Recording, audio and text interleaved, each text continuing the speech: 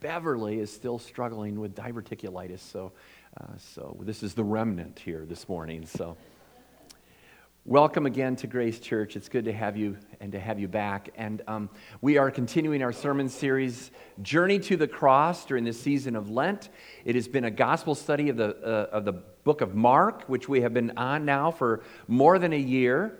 And I promise you, we will finish it. We will finish. We will be at the resurrection story on Easter Sunday. So how about that? So we're going to finish this entire study, which has been quite a journey. I hope that you have enjoyed it as much as I have enjoyed bringing it to you. So today's passage is from Mark chapter 15. We completed Mark 14 last Sunday, and now we're looking at Mark chapter 15, verses 1 through 15 is the portion that we're going to take a look at today. In my Bible, the section is entitled Jesus Before Pilate. Hear the word of God.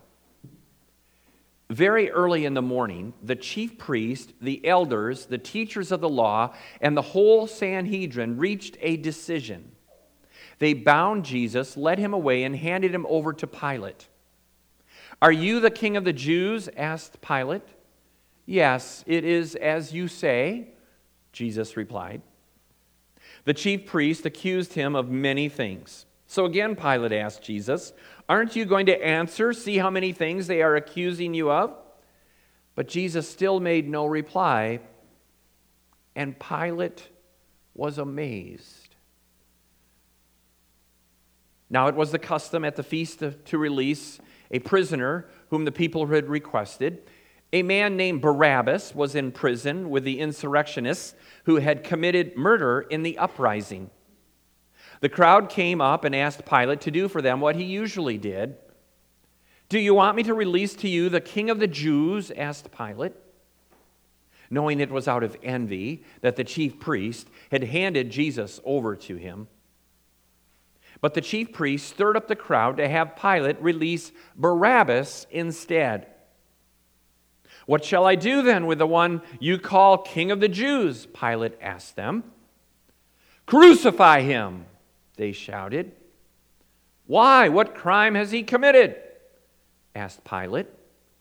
But they shouted all the louder, "Crucify him!" Wanting to satisfy the crowd, Pilate released Barabbas to them.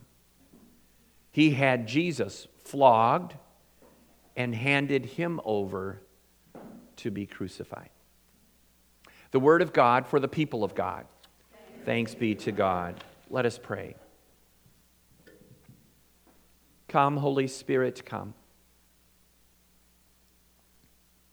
Speak to us. Open our ears. Silence our lips. Still our bodies. Speak to us. In your holy name we pray it. Amen. Anybody here ever play the game rugby? Any rugby players? Anybody? Yeah? Oh my goodness, we have one. Anybody else? Rugby? Anybody seen a rugby match? Some of you have seen it, maybe on TV, right? Or maybe even in person or so. If you do, you probably know more about the game than I do. Okay, I'm not a big rugby fan. I don't really watch it much. But what I do understand is that the game originated in England in the 1800s. There are two teams of 15 people each that sort of compete to move an oval-shaped ball, right? Kind of like a big football, a little bit like that, across a goal line of a rectangular field called a pitch, if I'm not mistaken. Now, it's a little bit like American football, but the players really don't wear much of any pads or equipment. There's no helmets, not all the big NFL stuff, okay? And the rules are very different, right?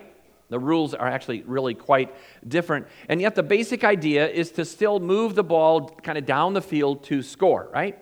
Now, opposing players can tackle, they can strip the ball, they can do whatever it takes to get the ball away and then to kind of move it in the opposite direction. I mean, it looks to me like it's a free-for-all, like there's almost like no rules at all, right? Okay, it seems that the best strategy, as far as I can tell, may be to kind of move the ball quickly. In other words, you don't want to be caught with holding the ball for very long. Not too long. You can pass it. I understand you can pass it laterally back to other teammates. You can kick it forward if you can, but you really don't want to get caught holding the ball for too long, or you're going to get like smeared. Okay, all right, it's not going to be pretty, right? To me, it looks like kind of a violent sport. Better keep the ball moving, hand it off, quick, whatever you can do.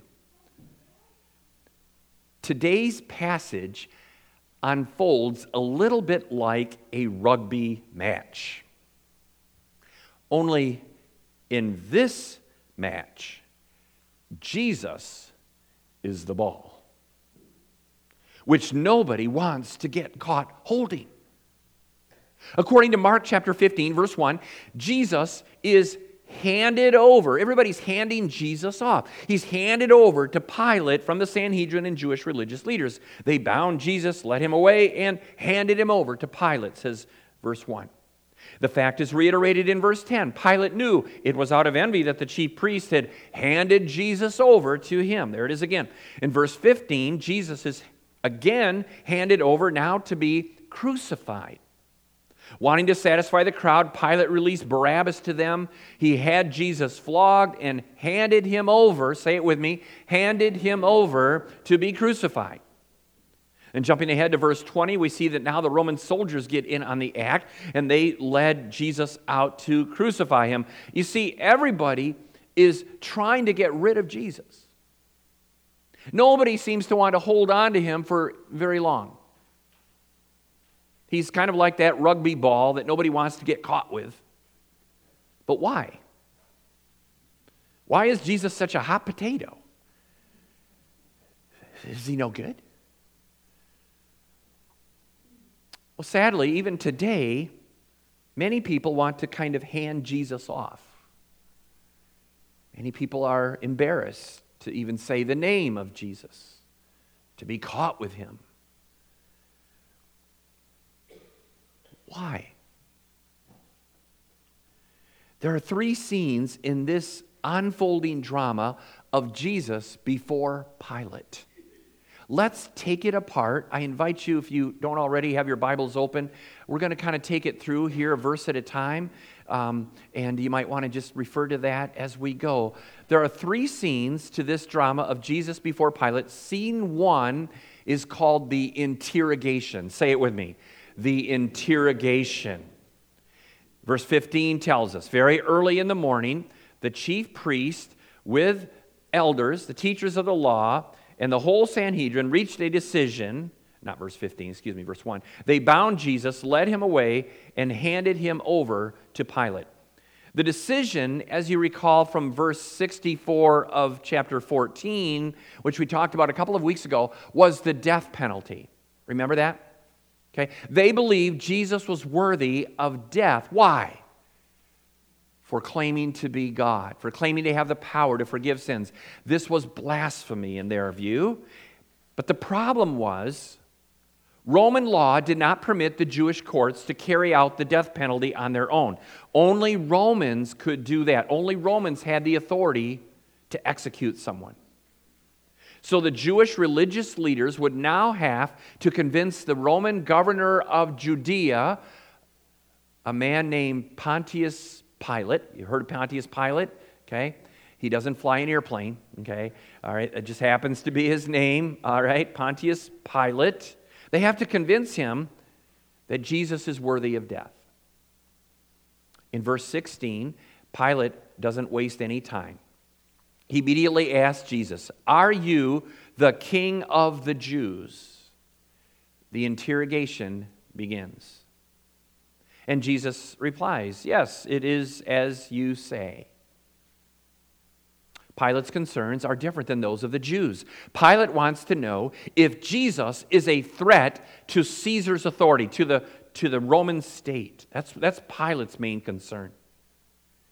But Jesus' answer is a bit ambiguous. Yeah, as you say, I mean, you said it. On the surface, the charge is false. Jesus is not pretending to be the earthly ruler of the Jews in Rome. But yes, the charge is true. Jesus is indeed the king of the Jews. Jesus, in fact, is the king of everyone, including Pilate and Caesar and you and me. Amen? Amen. He is. But Jesus' answer leaves some room for interpretation. Who is Jesus really? Mark has a clever way when he writes his gospel of leaving some of these questions kind of open-ended for the reader, for you and me. It is as if Mark is saying, who do you say that Jesus is? Remember, Jesus said that with his disciples. He was teaching his disciples, and they were together one day, and he asked them, who do the people say that I am? Oh, John the Baptist. Some say Elijah, one of the prophets. And then Jesus turns the question on them, and he says, but who do you say that I am? It's a question that each of us must answer in our heart of hearts. Who is Jesus? Who is Jesus to you? Have you made a decision about Jesus? The Jews made up their mind about Jesus. He's no good. We've got to eliminate him. Pilate is forming his answer, his impression. What about you? Who do you say that Jesus is?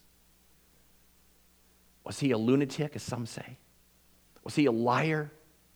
Was he just a legend, a great spiritual man, but he kind of fades away? Or was he who he said he was? Lord and King. The scene continues. The chief priest accused Jesus of many things. The verdict of blasphemy reached by the Jewish Sanhedrin meant nothing to Pilate. Romans believed in many gods. What's one more? What's one more king? The Jews would now have to accuse Jesus of crimes worthy of death by Roman standards, by Roman law. So they make up all new accusations. And these likely included tax evasion, okay, encouraging the people to, not to pay taxes to Caesar, even though that's not what Jesus said, right? He didn't say that. Or maybe treason, because he claimed that he was king of the Jews, and there's only one king, and that's Caesar, right? Or maybe terrorism for causing riots out in the countryside in all these small little hick towns where Jesus would visit and perform miracles, and people kind of went crazy, and the Romans did not like that. We're losing crowd control here. These were likely the crimes that they charged Jesus with. All of these crimes were worthy of death by Roman law, and the Jewish leaders are now making their case against Jesus. So in verse 4, Pilate asked him, aren't you going to answer? See how many things they are accusing you of here, Jesus? All of these things. Aren't you going to answer? But Jesus remains silent. Verse 5 says, Pilate was amazed. Say it with me. Pilate was amazed. Something is happening in the heart of Pilate. Something's going on here. He's wondering. He's marveling. You get the sense that he's starting to feel some compassion toward this Jesus. It's as if Jesus' silence was speaking louder than words. Isaiah 53, verse 7, a messianic prophecy about the coming Christ. He was oppressed and afflicted, yet he did not open his mouth. He was led like a lamb to slaughter, as a sheep before her shearers is silent, so he did not open his mouth. A prophecy some 800 years or so before Jesus. The quiet, humble presence of Jesus alone before his accusers is speaking volumes.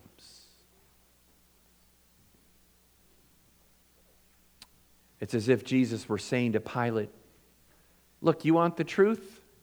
You got questions for me? You want the truth? You're looking at the truth. You're looking at him. And Pilate, in his own heart, is beginning to wonder, who is this Jesus? A question we all have to answer and wrestle with. Pilate is taking it all in. He is making his own judgment regarding Jesus. The interrogation is now over. On to the next scene, scene 2, the condemnation. Just say it with me, the condemnation. Verse 6 says, "Now it was the custom at the feast to release a prisoner whom the people requested." Pilate is sympathetic to Jesus. Pilate is really looking for a way to get Jesus off the hook. Pilate finds no guilt in Jesus, maybe delusions, but no guilt. He's hoping the crowd will release Jesus when given the choice of releasing him or the notorious murderer Barabbas, whom everybody knows is a criminal. Verse 7, a man called Barabbas was in prison with the insurrectionists who had committed murder in the uprising. Now, these uprisings, these mini revolts against Rome were actually quite common in that day. And Barnabas had apparently been a part of at least one of them. He may have been a member of the Zealots, a revolutionary Jewish group that wanted to overthrow Roman occupation by force, by might.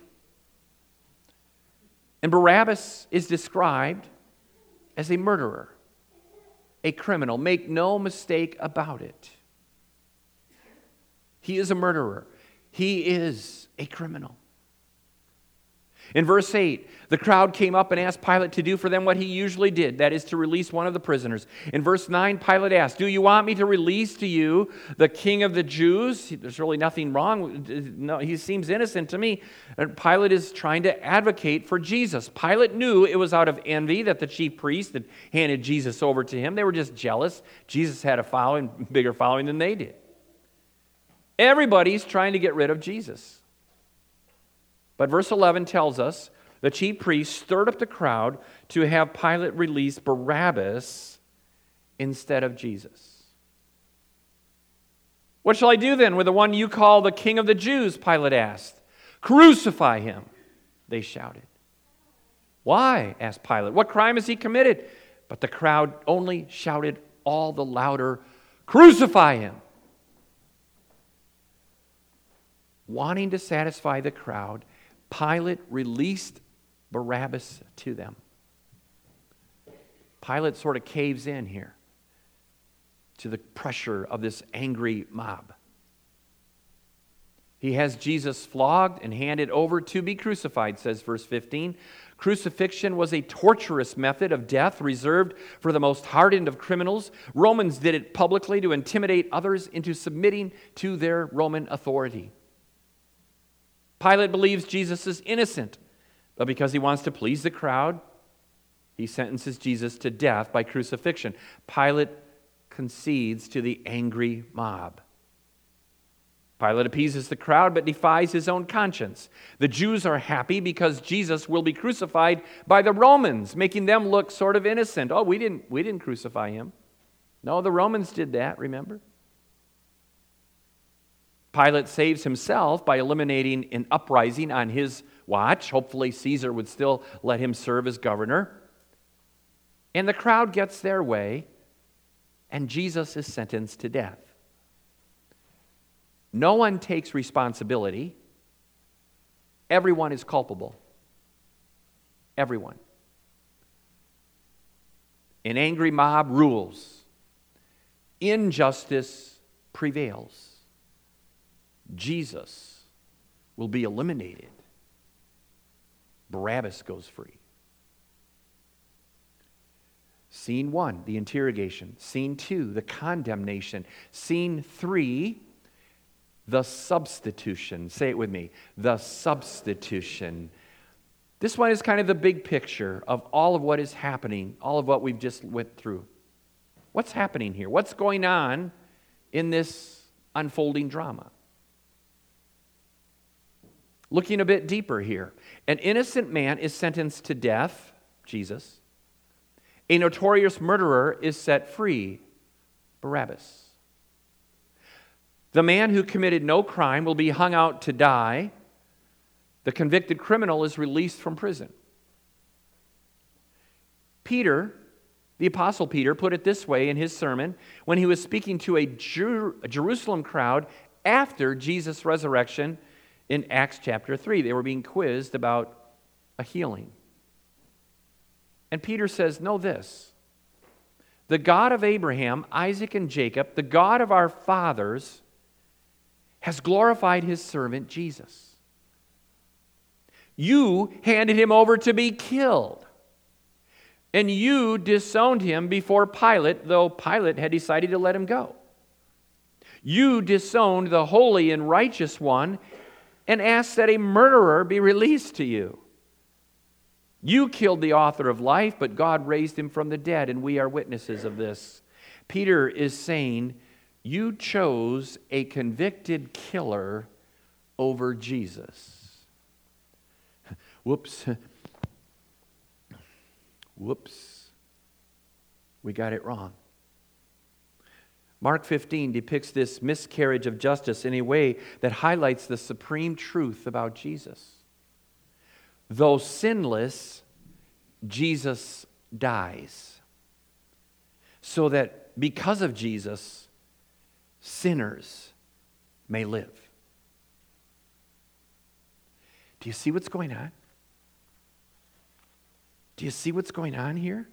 Do you get it? We are Barabbas. Yeah, he was a literal figure in time, but metaphorically speaking, we are Barabbas. You and I are Barabbas. We are the sinner, the condemned, the guilty. We are the murderer, the imprisoned. It should have been you. It should have been me on that cross. We are the ones who deserve to die, but Jesus steps in and takes our place. Jesus suffers our death penalty so that we could be set free. That's the metaphor of this whole exchange. Jesus silently, willfully, humbly takes the punishment that was due to us so that those who believe in him may live. Paul puts it this way in Romans 5. You see, at just the right time, when we were still powerless, Christ died for the ungodly. Very rarely will anyone die for a righteous man, though for a good man someone might possibly dare to die. But God demonstrates his own love for us in this: while we were still sinners, say it with me, while we were still sinners, Christ died for us. Say it with me, Christ died for us. John says there is no greater love than this, that one would lay down his life for another. And that's exactly what Jesus did for you. I call it the Great Exchange. We had an Easter drama some years ago that highlighted Barabbas. And guess who played Barabbas? I'm the resident Barabbas, the rebel rouser, or the troublemaker here at Grace Church, just in case you don't already know that. All right? I wear my what I call Barabbas green. We have it coined. I have a special costume for Barabbas, and we love Barabbas, okay? Well, some people do. Okay, nobody does. Nobody likes Barabbas. All right, okay, I get it. All right. But it's the great exchange. Jesus dies even in Barabbas' place. Barabbas symbolizes you and me. We should have died. It's the great exchange. Jesus took your sin upon himself, and he gave you his righteousness. Amen? Amen? Jesus took your shame and gave you forgiveness. Jesus took your guilt, guilty as charged, and replaced it with justification by faith in Jesus. Amen? Amen? Jesus took your prison and gave you a get-out-of-jail-free card. And Jesus took your death sentence and gave you eternal life. I think that's the heart of this passage. I think that's the heart of the good news. And it's right here. That great exchange, sin for righteousness, shame for forgiveness, guilt for justification, prison for freedom, death for life, that's a pretty good trade where I come from. How many of you think you get a good bargain through Jesus? Amen. That's a great bargain. Your sins laid on Jesus, His righteousness laid on you in return through the blood of Jesus and by your faith. When God looks upon you now, it is as if you had never sinned. That you had never sinned. And like Barabbas, we have been set free now to live forever.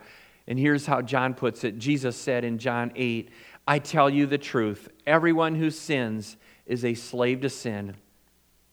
So if the Son sets you free, you will be free indeed. You will be free indeed. Good news. Everybody else may be handing Jesus off. Everybody else may be trying to get rid of Him. But we cling to Him.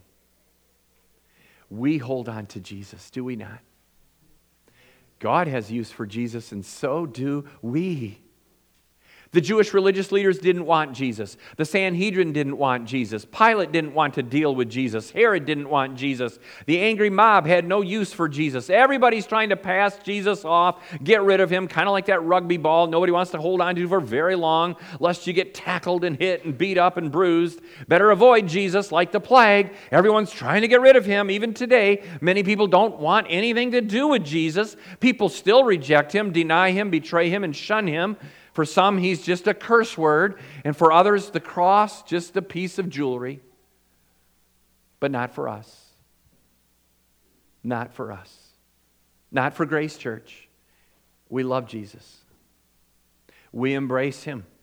We cling to that old rugged cross. We find life through Jesus Christ. He is our Savior, our Lord, our friend, our God. He is the King of Kings and the Lord of Lords. Amen? We just sang it. He is our life and our power, our joy, our peace, our forgiveness. He paid the price for our sins so that we could be set free. I don't know about you, but I love Jesus and I will forever be indebted to Him. Only let me live my life for Him without distraction. Because Jesus says, even in John's Gospel, for God so loved the world that He gave His one and only Son, that whosoever believeth in Him shall not die, but have everlasting life. Jesus says in John 10:10, the thief comes only to steal and kill and destroy.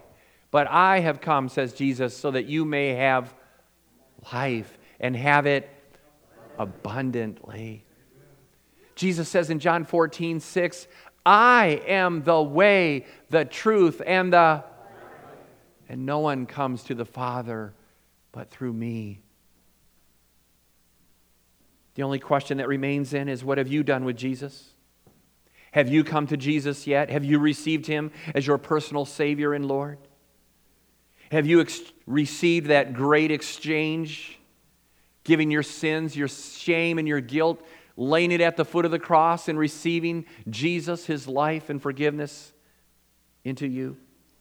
Yeah, don't worry about what other people are doing with Jesus. They may not like Him. Don't worry about that. You make your decision, and make it today if you haven't already. Respond to Him in your way. Will you embrace Jesus or despise Him? Will you receive Him or hand Him off? Will you believe in Him or deny Him? Will you love Jesus with your whole heart, soul, mind, and strength? Will you say yes to Jesus? And if you haven't, what are you waiting for? What are you waiting for? Paul says today is the day of salvation. Now is the time of God's favor. Friends, we love to put things off. This is one thing you don't want to put off. Because we never know about tomorrow. We never know about tomorrow. Jesus, King of Kings, Lord of Lords. Whether it's the first time or the 100th time, may we receive him and embrace him today. Would you do that? Would you make a commitment today before the sun goes down that you will receive Jesus as your Savior and Lord? Let's pray.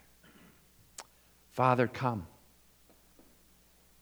Forgive us, Lord, when we seem to want nothing to do with Jesus. When we want to hand him off and hand him over, just like the Jewish religious leaders, the Sanhedrin, even Pilate. No, Lord, we embrace Jesus because he is our life. He made a great exchange, taking upon himself our sin and shame, our guilt and our death, so that we, like Barabbas, could be set free. So, Lord, come. Help us, O God, to live for Jesus, to love for Jesus, and to lead for Jesus. May it be so. May it be true of us, even Grace Church. In your holy name we pray. Amen. Would you please rise?